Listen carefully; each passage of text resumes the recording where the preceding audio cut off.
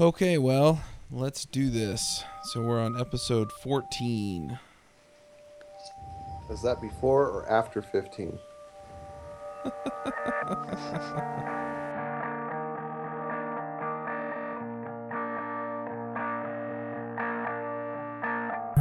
This podcast is sponsored by Harvest. I use them for tracking work and invoicing clients. You can get a 30-day trial at getharvest.com. Use the offer code RR after your 30-day trial to get 50% off your first month. Hey everybody, and welcome to episode 14 of the JavaScript Jabber Show. This week on our panel we have AJ O'Neill. Coming to you live from my apartment. And I'm Charles Max Wood from teachmetocode.com. I'm not sure where the other panelists are. We also have a guest, and that is Chris Bannon from Component One. Hey guys, thanks for having me today. Yeah, no problem. So I have to admit, we did record this once, and the line in wasn't plugged into my audio recorder, and I neglected to start my backup recording. And so, yeah, so we're recording this again. So if it feels a little rehearsed, it is, I guess. So, Chris, do you want to tell us a little bit about Component One? Yeah, sure. So Component One, my employer, we basically build user interface components. We've done it for over 20 years now. And traditionally, we've built user interface components on top of Microsoft technologies. But about 2-3 years ago, actually, we ventured into JavaScript, specifically jQuery and jQuery UI. And I became the product manager for what is now called Wijmo, which is our complete kit of UI tools for jQuery UI development. We utilize a lot of HTML5 technology and, of course, JavaScript in that. Right. So do you guys still do the Windows technology components? Oh, yeah. So, we're still selling and supporting ActiveX components. So we pretty much are still supporting, really ancient legacy stuff. And then also, we have to still innovate and be on the bleeding edge. So, yeah, there couldn't be a broader spectrum here of technology. Sounds like fun. But you're focused specifically on Wijmo? I am. I also focus on our ASP.NET tools, which actually inherit Wijmo. But yes, that's pretty much my core technology here at Component One. All right. I'm going to get around to the point really quick for the people who are interested in JavaScript and not necessarily in Microsoft technologies. What we have him here for is we're actually going to be talking about some of the SVG stuff that they use and have written in JavaScript. So, but kind of get an idea of what Component One is about. And then, do you want to talk about Wijmo a little bit and tell us what's there and how it works? Yeah, sure. I'd love to. Wijmo is essentially a kit of user interface widgets built on jQuery UI's widget factory. And what we try to do is create components that can be used to build enterprise applications, CRUD apps, data visualization apps. So we have things like charting, grids, and we also have, navigation elements and layout managers, stuff like that. But our core knowledge set is in our charting, our gauges, and in our grids. So we have, what you would expect in a desktop application as far as performance and interaction and features. We have that, in the browser written purely in JavaScript. Nice. So is Wijmo open source? Wijmo has two basically groups of widgets. We have 18 open source widgets that are licensed the same as jQuery UI and jQuery. So it's MIT or GPL, whichever you prefer. They're pretty much unrestricted in what you can use them for. Any project. I'm sure you're all familiar with those licenses. So those are like the menus, tooltips, tabs, accordions, all the things for putting together websites and layouts, stuff like that. A lot of just really useful tools. And then the things that are more data-centric are in our commercial offering. And we license that basically per developer. So it's similar to what you'd find from Sencha in that respect. Okay. And that's all built on SVG, right? The charting is all built on SVG. And as well, also the gauges. So we have linear and radial gauges. So all the data visualization components we have are built using some cool SVG libraries. I can give you a little more detail on that soon. Okay, cool. So I guess the next question is, for those that don't know what it is, what is SVG? All right. SVG is scalable vector graphics. And what that is it's a way of drawing and programming graphics in markup that defines a vector image. So it's points and connecting points together. So it's polygons and circles and squares. And putting these shapes together in such a markup and format allows you to scale them to any size. So they're very different than raster graphics, where you're defining pixels and you're drawing each pixel. SVG allows you to create a vector-based graphic that can be scaled down, scaled up, and it's going to have the same crispness and rendering at any resolution. So it's a really powerful technology. That's been around a long time, actually. And it's been around longer than HTML5, but it's just now kind of coming of age in the browsers, where they pretty much all support it. And there's some little tricks to getting it to work in old IE browsers too. Oh wow! So you can actually do it in old IE browsers. You can. SVG actually, when it was first proposed, came or derived, I should say, from a spec that Microsoft was working on called VML. So VML is Vector Markup Language, and this spec goes way back. I think it predates XHTML too. So I mean, it's been around, and IE6 even implemented VML. So it's almost the same API. It's almost the same markup that it supports. So all you really have to do, with a couple little tweaks, is change the document type. So from SVG to VML. And yeah, you get all those features. So you can even do like animation, interaction.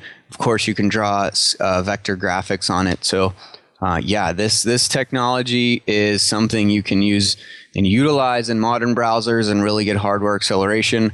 But you can still fall back and still work in IE6, which is just awesome for a technology like this. Right. That's interesting. So it makes me wonder a little bit then, can you take something like SVG or VML, whatever the technology is, and is it performant enough to like write a game in it? It can be done for, I would say maybe something like your Pongs and your Tetrises, things that are more shape driven and aren't as point of view stuff where you really need textures, things like that. Yes, totally. This stuff can be very performant to the point where you can do gaming. What I kind of like to break it down for is two analogies. SVG to me is kind of like the Legos, where you have these blocks, like these shapes, and you can actually have them in your hand. They're physical blocks. They're in the DOM. You can inspect them in the browser, see how they look, see how they feel, and you can snap them together and basically build things. So that's very conducive for things like data visualization, charting, graphing, doing infographics, basically where you're drawing these vector-based images. But when you get to the point where you really need to draw something with a lot of detail, basically where you need a raster graphic, that's where I would say you cross over to Canvas. So like traditionally I would say gaming, mostly you would probably stick to Canvas. And the analogy for Canvas is it's more like an Etch-a-Sketch, where you have a drawing API and you have a canvas, and you're just kind of sending your pixels out there onto the canvas, and it's not as much physical pieces like you have in SVG. So it's a little bit weird of an analogy, but it kind of works if you're trying to understand the two different drawing tools in the browser right now and when to use what. So I saw a demo that was, it looked like a mix between the Windows Maze screensaver and Doom. And oh, yeah. So did you see that one too? I did see that one, yeah. So in that kind of case, that's a game there where the whole thing, I think, is made of SVG, right? It's SVG. They're loading in some raster graphics in there too. Yeah. Okay, so what part of that was SVG? Like with the SVG, can you take something and give it a 3D context like that, or? That's more of like the 2.5D stuff where you're kind of like skewing graphics. You know what I mean? And you're faking it. You're not doing like ray tracing and stuff like that where you would in a real traditional 3D environment. So yeah, it can certainly be done. There's no doubt. But that one was more of like taking shapes, putting these raster graphics on it of like the walls and the sky and all that, and then skewing them to make the perspective look like it was 3D. You know what I mean? It wasn't as much as a real 3D environment. So it can be done. It certainly can be done. But what SVG is best suited for, I would say, is more of the 2D vector graphics that you want to scale on anything. Like a really good example is like icons. You want to make an icon set that is going to work on a Retina display iPad at the same crispness and rendering that you're going to have on a desktop, that's 72 DPI. That's really where its strength is, not as much in the raster arena. So that kind of brings up a point then. If you're using an icon like that, something that looks great on like high resolution and low resolution, how do you get that into your web page? Yeah, so there's a couple ways. SVG can be used as an external file. So just like you would create a PNG or a GIF, you can create an SVG file. And that file can be used like as a object tag. You can put it right in the page and reference an external file. You can also do inline SVG, and that's mostly what we work with. So just like you would create a div tag with some child elements, you can create an SVG tag, and then you can add SVG elements to that SVG tag. So right in the DOM, you can actually build an SVG document. To me, that's my preferred way of working with it, because usually we're programmatically creating that based on parameters. So, and then also with external files and stuff, you can do that in CSS. So background images could be SVG, and imagine you're building something responsive that maybe scales. Doing an SVG document with a background image that scales is very very desirable, because you can have the same size image as far as bandwidth you're sending across, but it actually will scale to fit whatever you want on the screen. So you compare that to like a PNG or a JPEG, and you're going to have like millions of pixels versus just a couple K just to get the definition, I would call it, which is the SVG doc. So as far as doing inline SVG, the way we do it here is we use a library, and the library is called Raphael. Raphael is really handy. It is a drawing API, so it's a JavaScript library, and it gives you a common API in the browser to draw SVG or VML graphics. And you don't have to know which one you're drawing. All you do is use the same API to draw circles, to draw polygons, and basically it's going to do what jQuery does. It's going to do all the cross-browser stuff, so you don't have to worry. You don't have to write the exceptions in there for old IE, and it's just going to work. So, and it's got support for animation.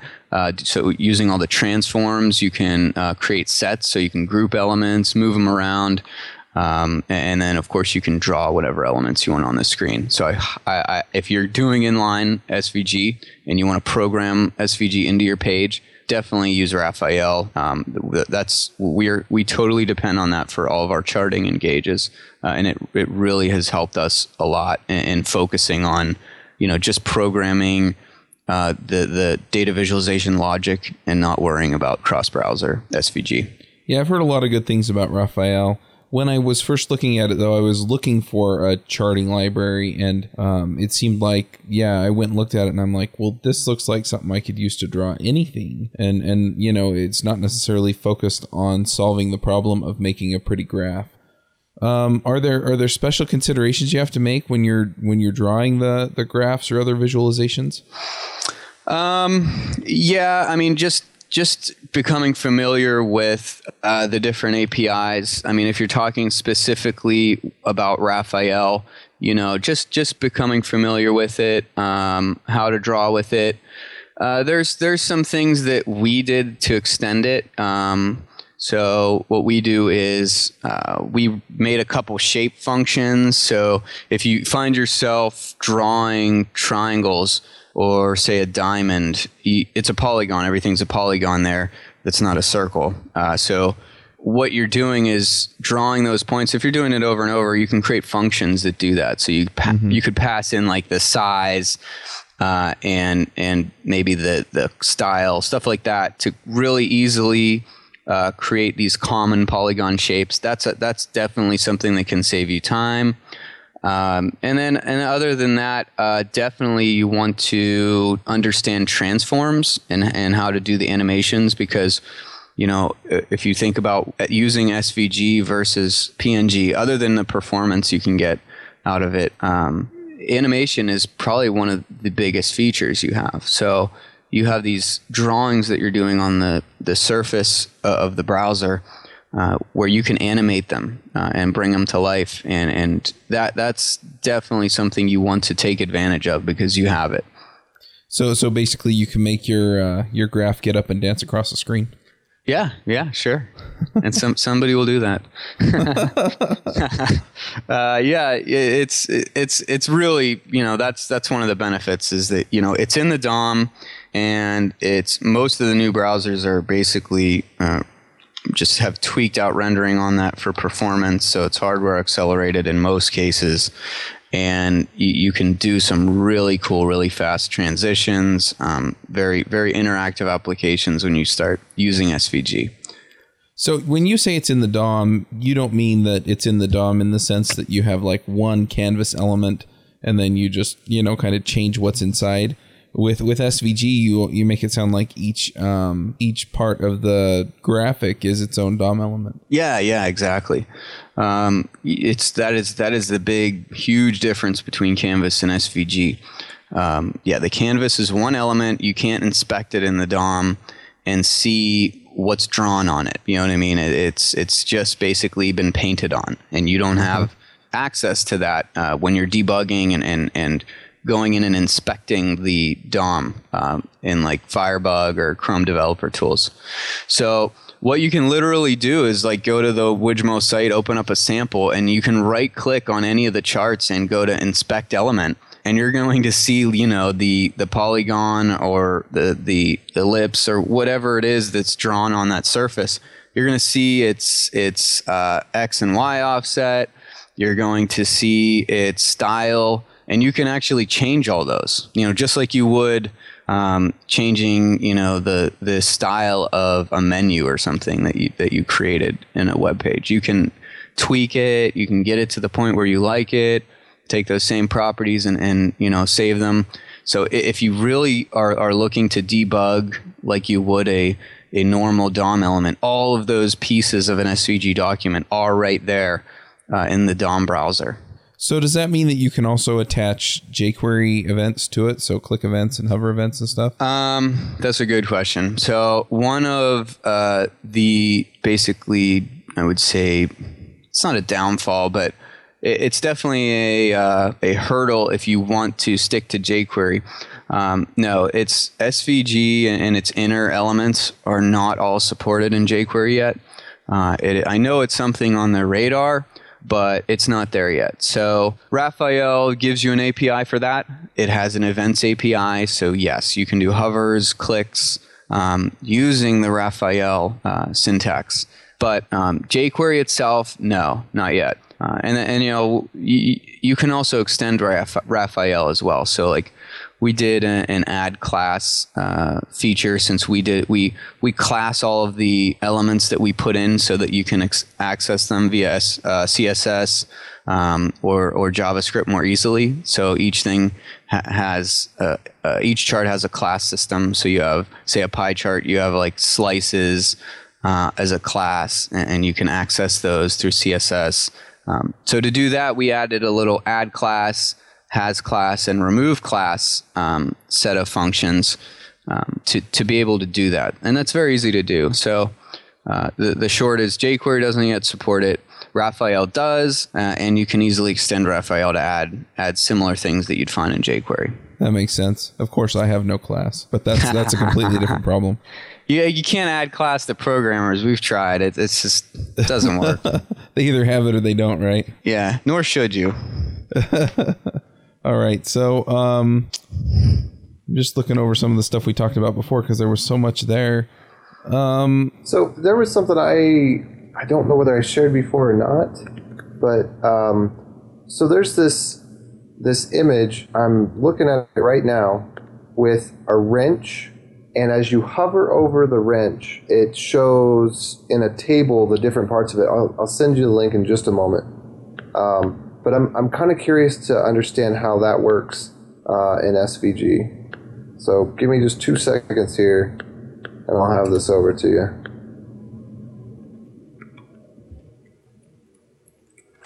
So this is a SVG element in a browser that you're looking at? Yeah, so there, I pasted the link here.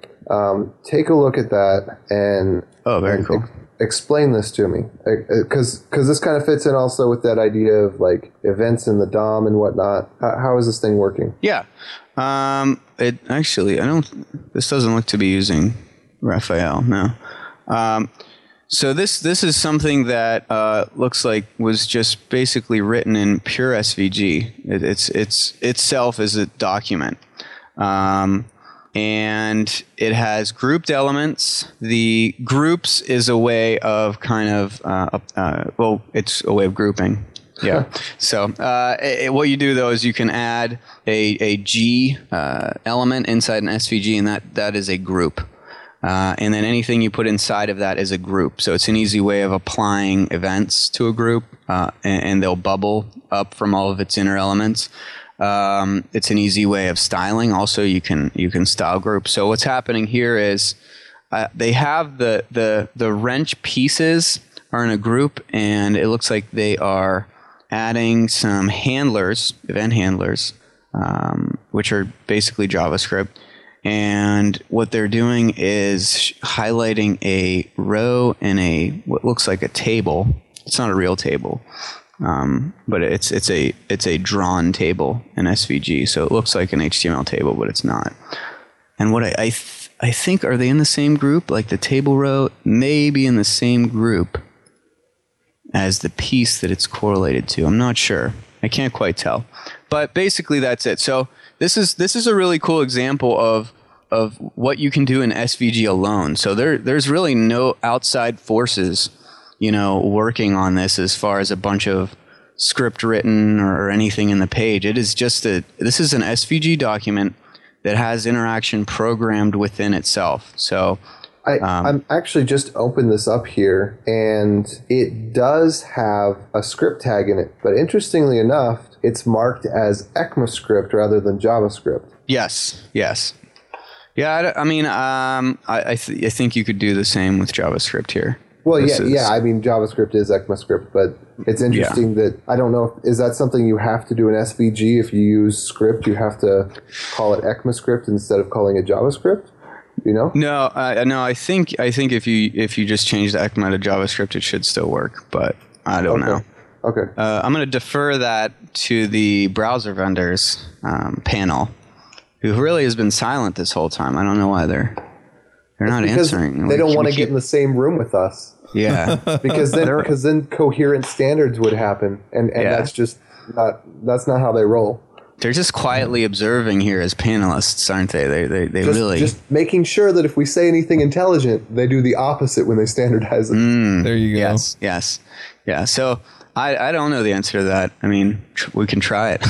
Yeah. Speaking of silent panelists, Joaquim just joined us. So welcome. So yeah. Anyway, sorry to interrupt, but yeah. Heaven forbid the standards bodies do anything intelligent. Yeah. So I had another couple questions for you. This one's just kind of out in the blue. But how does SVG relate to fonts? Because like fonts are also a scalable vector format, right? Yes, they are. So how is a font and an SVG similar, and how are they different? Do you know? Well, I mean, obviously a font, it can only represent characters like in text, right? So, I mean, that's a given. But there's like Unicode fonts, like Steaming Pile of Poo, for example, is one of the latest ratified Unicode fonts. Yes. Yeah, but again, you have to have the character right in the markup in order to get that. So in some sense, you can only represent something that is a character that a Unicode character that the browser supports. And sure, you can make a custom font, but I promise you that it's easier to just draw a vector graphic than it is to write your own font. For most developers, I would say. Like on Android, like a year ago, you had to use SVG in order to do fonts in a web page. Like the format you saved a font as was SVG, and now the format you're supposed to use is like WOFF, I think, the Web Open Font Format. Yeah.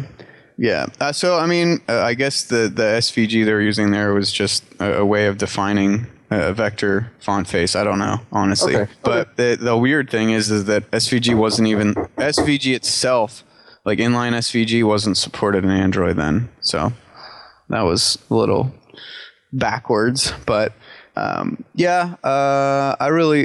don't know the differences technically in what Android was doing there but I imagine, you're just defining the font characters in the SVG.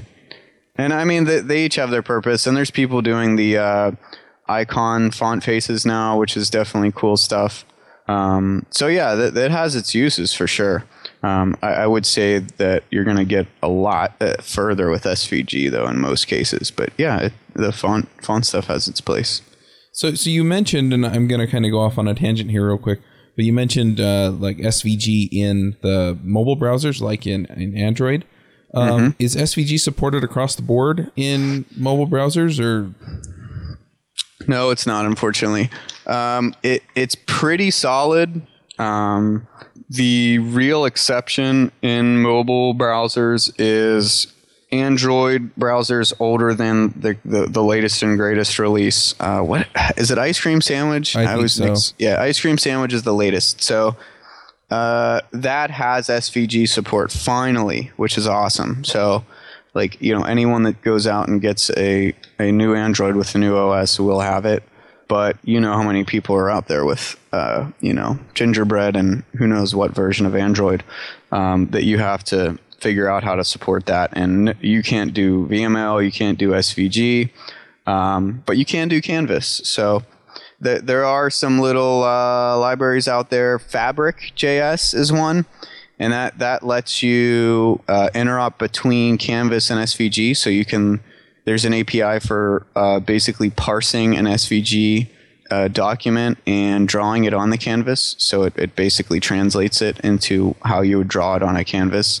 Obviously, once it's drawn on the canvas, it's no longer scalable. But if you're looking to do something like take SVG that you've already built and just make it work on an Android, that is a way of doing it.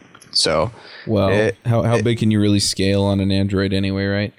Yeah, that's true. The scalability, I mean, it's not that big of a deal once you've drawn it.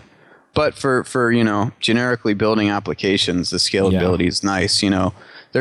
I've seen some people start experimenting with like whole app frameworks in SVG, which is pretty crazy. Like if you would think about something like what Flex or Silverlight have done, where they're essentially SVG on steroids in a plugin, right? It's just all vector drawing that you do, and they have a control concept and stuff like that. But that's just all sitting on top of a vector drawing plugin. That's all they really are. So essentially, with some JavaScript and the SVG, you could build like a framework like that where you have interface components and it's all drawn in SVG. So there's some crazy people out there doing that, which is really cool stuff. I don't know that that's necessary personally, just because the HTML is much better suited for a lot of that. But I can see it. I can see a niche there that would be pretty neat for building an app framework there. But that's a edge case. So what's the coolest thing that you've seen done with SVG in the browser? Oh man, Wijmo, clearly. Oh, of course.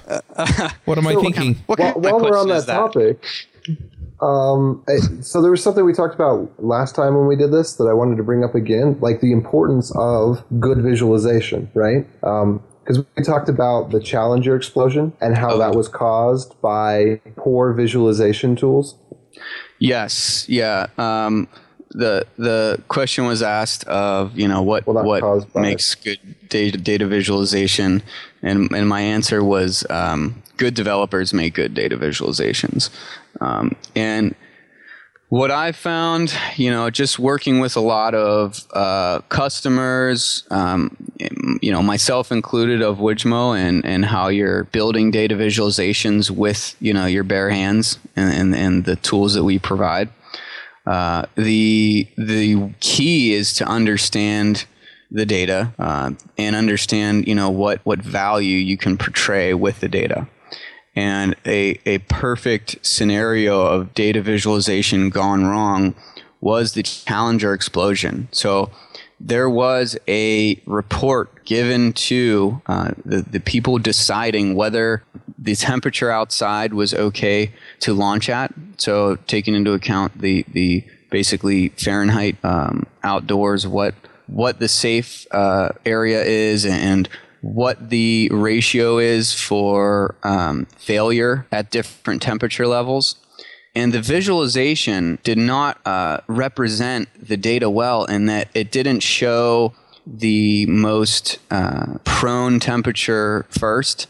I think it grouped them chronologically. So you had to look through all these things chronologically to find incidents of mechanical failure. And then you had to figure out what temperature that failure happened at. So that it really was just not thought out of what you're trying to represent and the message you're trying to convey with data.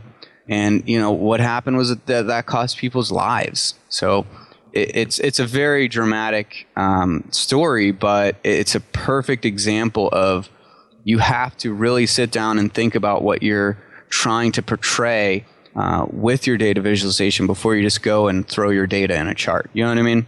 And it's something that a lot of, I think, developers don't really think through. And of course, not all developers have, a business analyst or someone that has that knowledge. So we kind of have to take it on ourselves to really understand the business behind the data before we can do good data visualizations.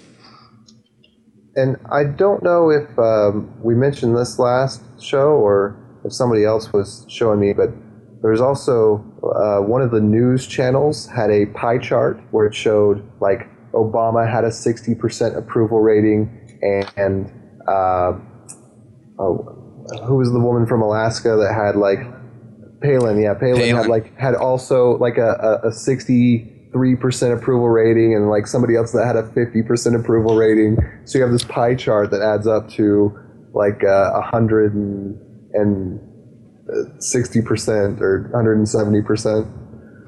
Yeah, that's like I would say the any news coverage of politics is classic examples of bad visualizations. But here's the gotcha.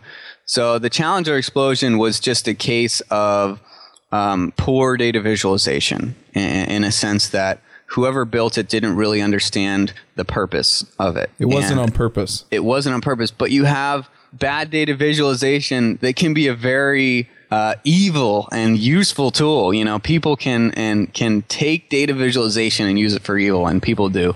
And when I say that, I mean they can take data and do things like omission of data, do things like manipulating the axes, and that can give you a very different visualization than what the actual reality is. So a pie chart that adds up to more than 100% is a very good example of that. My favorite that's example, just illogical. My favorite example is the original Pentium 4 versus Pentium 3 chart in like one of those tech magazines. So it shows like the performance and so the Pentium 4 is running at like 1.2 gigahertz and the Pentium 3 is running at like 800 megahertz. and then they've capped the chart so that there's that little squiggly, and so it looks like performance-wise, the Pentium 4 is like way above. But then when you zoom out, the 800 megahertz Pentium 3 is like 10% less powerful than the 1.2 gigahertz Pentium 4. Oh, right. Yep. So you set your minimum so that it looks like, the Pentium 3 is like at the rock bottom of the chart. Yeah, and really, it's 400 megahertz faster and only has like 100 megahertz gain. Right. Yeah. You can do all kinds of stuff. There's a blog I can link to that kind of finds these just blatant bad visualizations or evil visualizations, that kind of calls them out. And actually they always look up the real data that it was based on. And almost always it's like, government data that's public, so you can get it. And usually, whatever bureau is publishing it, they actually publish the real chart with it too. So you can literally compare them and see how blatantly bad they are. But it's very amusing stuff. So beware. I mean, it's your visualization could be, costing people jobs or causing people to make bad decisions, and you just keep that in mind. It's so easy to misconstrue data in those visualizations. So if I'm using a tool like Wijmo, what kinds of things should I be doing to make my data visualizations better, assuming I'm not this malicious person trying to tell my own story? I mean, just the most common stuff is keep an eye on the axes to make sure, you're not skewing the data by having too wide of a range. And then B, make sure that if there's a difference, make sure it's very clear what the scale of that difference is. So let's say we're looking at like page views or something for two different websites. And we'll say the website A has 300,000 page views a day, and website B has 400,000 page views a day. So that's a huge difference. 100,000 a day. That's very significant. But let's say that when we're drawing our y-axis labels, let's say we start the bottom at 0 and the top at 1 million.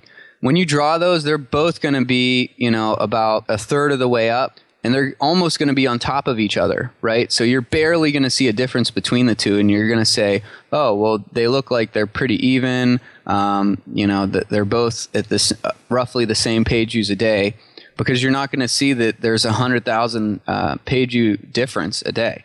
So what you would do then is start the low end at maybe like 200,000 and the high end at like 500,000. And then you'd get the picture of just how big of a difference it is between the two. Mm-hmm. So watching your axis is a very important thing to do. If you're doing date time stuff, definitely make sure that, like in a timeline scenario along the x-axis, you want to make sure that it's very clear. Like say you're missing a month, you want to make sure that that's spaced out either chronologically so that there's a gap there, or make sure that there's labels there and some kind of indicator that you've omitted some kind of time, and this isn't a linear timeline. So that's another one that can be very misleading, and you'll see that in a lot of the political ones too. That's very common. So I would say that the biggest thing is just watch your axes and make sure you're very clearly indicating differences between your series. And then also time is another big thing to make sure you're conveying properly. Because usually what people do is they'll look at the first one or two labels and they'll make an assumption that the rest are like that. So you just be aware of that. Right. That's one thing that I always think is interesting is that people, when they're pulling these numbers together, they'll actually like yank out the stuff that doesn't say what they want it to say because it's, quote, statistically irrelevant. Oh yeah. That's another This person's an anomaly because he likes the other party. Yeah, but, that's tough. But what are you gonna do? That's the reality. So just be aware. Yep. Well, cool. Well, we're really right on track with where we want to be. We have another 5 minutes or so before we need to get into the picks. Is there anything else that we should know about SVG that we didn't think to ask? I'm trying to think of the previous previous recording, and like I think we covered most of the same big topics. I think we've covered it. My biggest point would just be to go out and try SVG. I just hope that everyone understands that it's probably one of the greatest tools you can use now for doing graphics. And anytime you're going to draw icons, anytime you're doing something that might need to be drawn on a mobile site different than it will on a desktop site, consider SVG. Anytime you're doing visualizations, consider using SVG instead of just saving and outputting a PNG or something like that. Of course, we'd love you to try Wijmo, but I hope you try SVG in general. Keep an eye on it, play around with it. Here's something we didn't touch on, and if you really would like to get started quickly in using Raphael, there is a website that is for converting an SVG drawing into the JavaScript, what you would need to draw it with Raphael. So that's just awesome. So you can open up Illustrator or anything and start throwing shapes on there, and you can save the file as SVG. Then what you do is you upload to this website, and it's going to give you back the Raphael script that it would take to draw that. So that's a really nice way of saying, oh, here's what I want to draw, and then here it is in SVG markup. And then if I go upload it to this site, I can see what programmatically it would look like when I'm drawing it. Now, obviously, you can tweak the programming, but you'll get that kind of conversion path, and you'll understand which way it goes.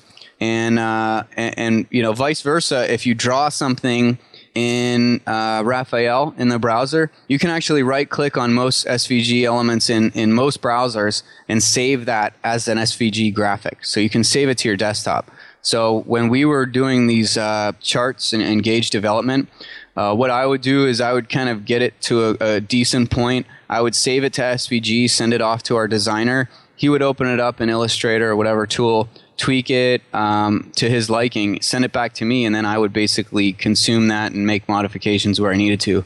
So it's a really nice way of sending SVG back and forth between different developers, designers, and understanding how it goes from SVG to the JavaScript programming in Raphael and vice versa.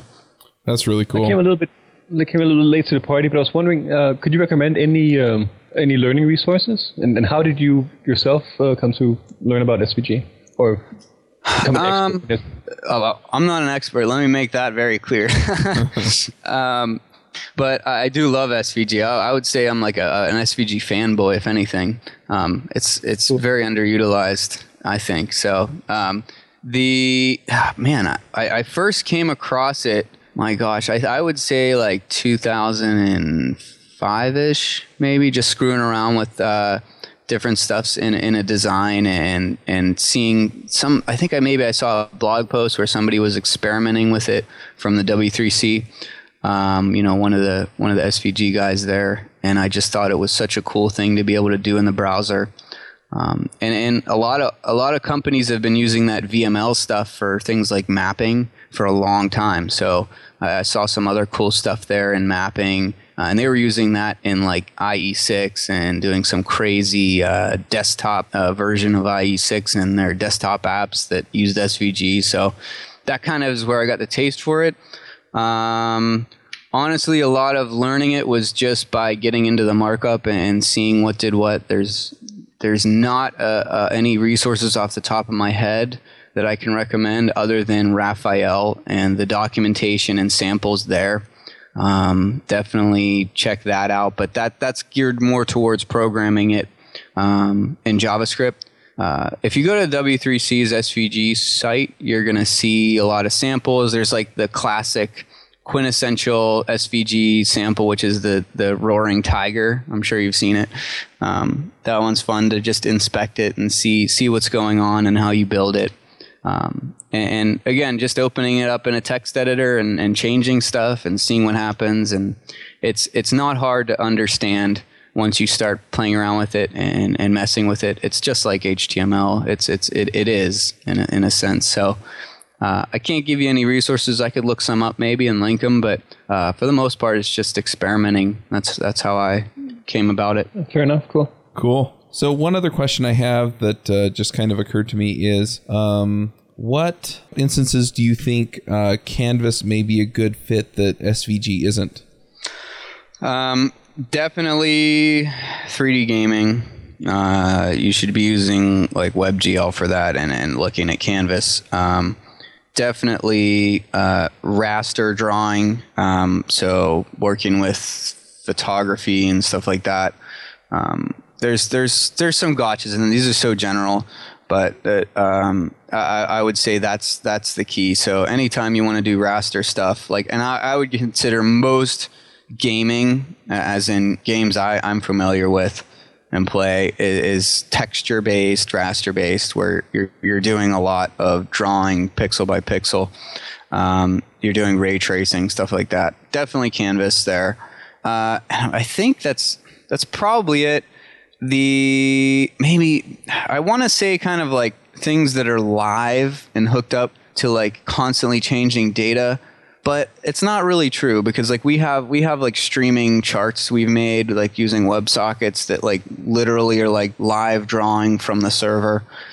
So you can do that in SVG. The difference is that you're redrawing the whole document versus just, with Canvas, you can just draw whatever pixels you want on there.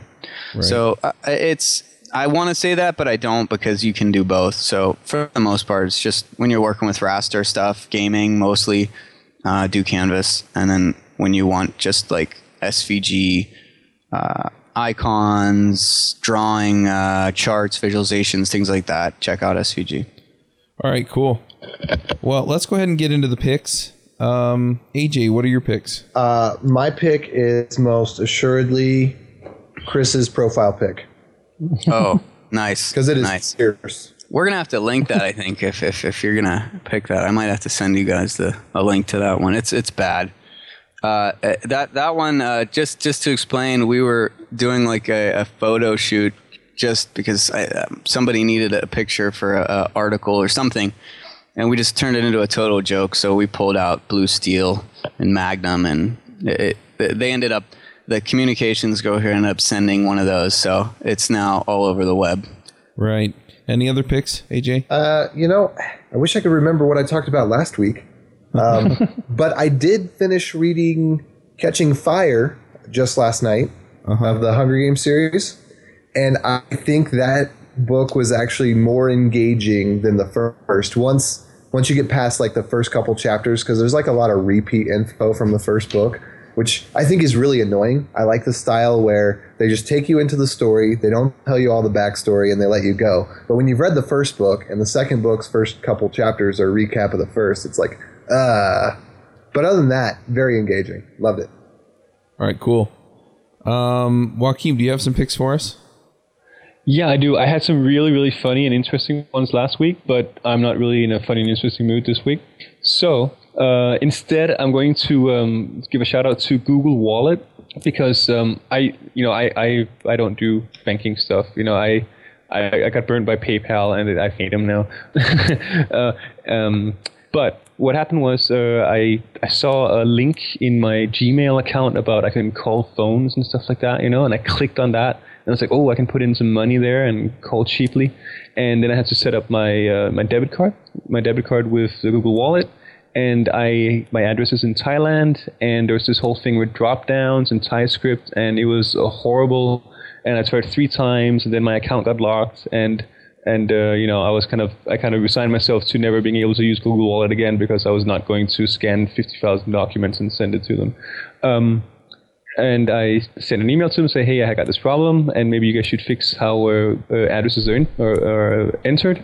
And I got an email back 3 days later, and they said, we've looked through the account, and your account is active, and your debit card is now connected. Which is, I've never seen service like that before from any payment merchant. Awesome. Nice. They just fixed it, Normally, they don't fix stuff. They want you to you need to push through these barriers where you can go higher and higher up until you get someone who can actually make a decision. And here, apparently, they figured out how to do that for themselves, which is awesome. Nice. Awesome. Any other picks? I've got a link for JS Fiddle, which might be useful for some. Because sometimes JS Fiddle can be, yeah, it's a JS Fiddle for using Raphael, which we'll be linking to. That's it. All right. I'll go ahead and go next. So I'm also not going to pick what I picked last time. I was listening to Geekbeat. I don't know if you guys follow their videos at all, but I think some of them are interesting. And I really enjoy them. They do cover a lot of interesting tech stuff, and they have a lot of cool tech toys that they talk about there.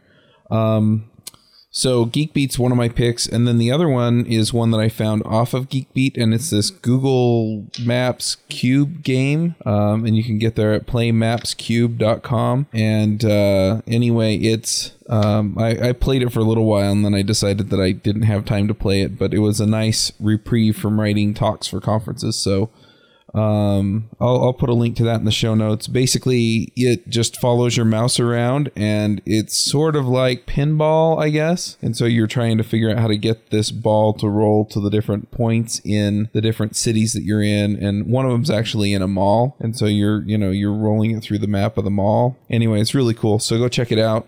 And those are my picks. So Chris, what are your picks? I have a couple from last week I'm going to stick with, but I think the music I've been listening to is Bass Drum of Death, and I've just killed their album, so I'd love them to put out a new one. That would be awesome.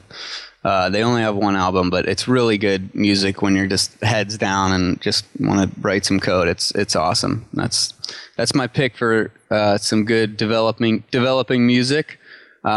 There's a book that I just finished called Directive 51, and I mean the book was pretty good, but it was more of like how it made me think and every day now about my role in the world, and the book was about basically these terrorists take down technology in the whole world. They have like this nano swarm that just eats away at computer chips. So anything at all that had any computer electronics in it just was destroyed and eaten away. So it just makes you think, like, in the world, what you do, like what do you do that isn't with technology and that isn't with working with information that's not physical. And it's like, it's really neat because all the bankers and the people that were the highest paid and the most valued in society became the lowest because they didn't have any, physical skills where they could sit down and build something, like a house, things like that. So it was really, really interesting if you're a technology worker to read it and think about the world and how dependent we are on this stuff. And, it's amazing stuff, but it is so it's crazy to think about. So I highly recommend that. The Inventing on Principle talk by Brett Victor is another pick. I won't even talk too much about it. Just Google that, watch the video. I'm sure we'll link it. It's just so inspiring and so awesome to watch. And my last pick is urban chicken farming.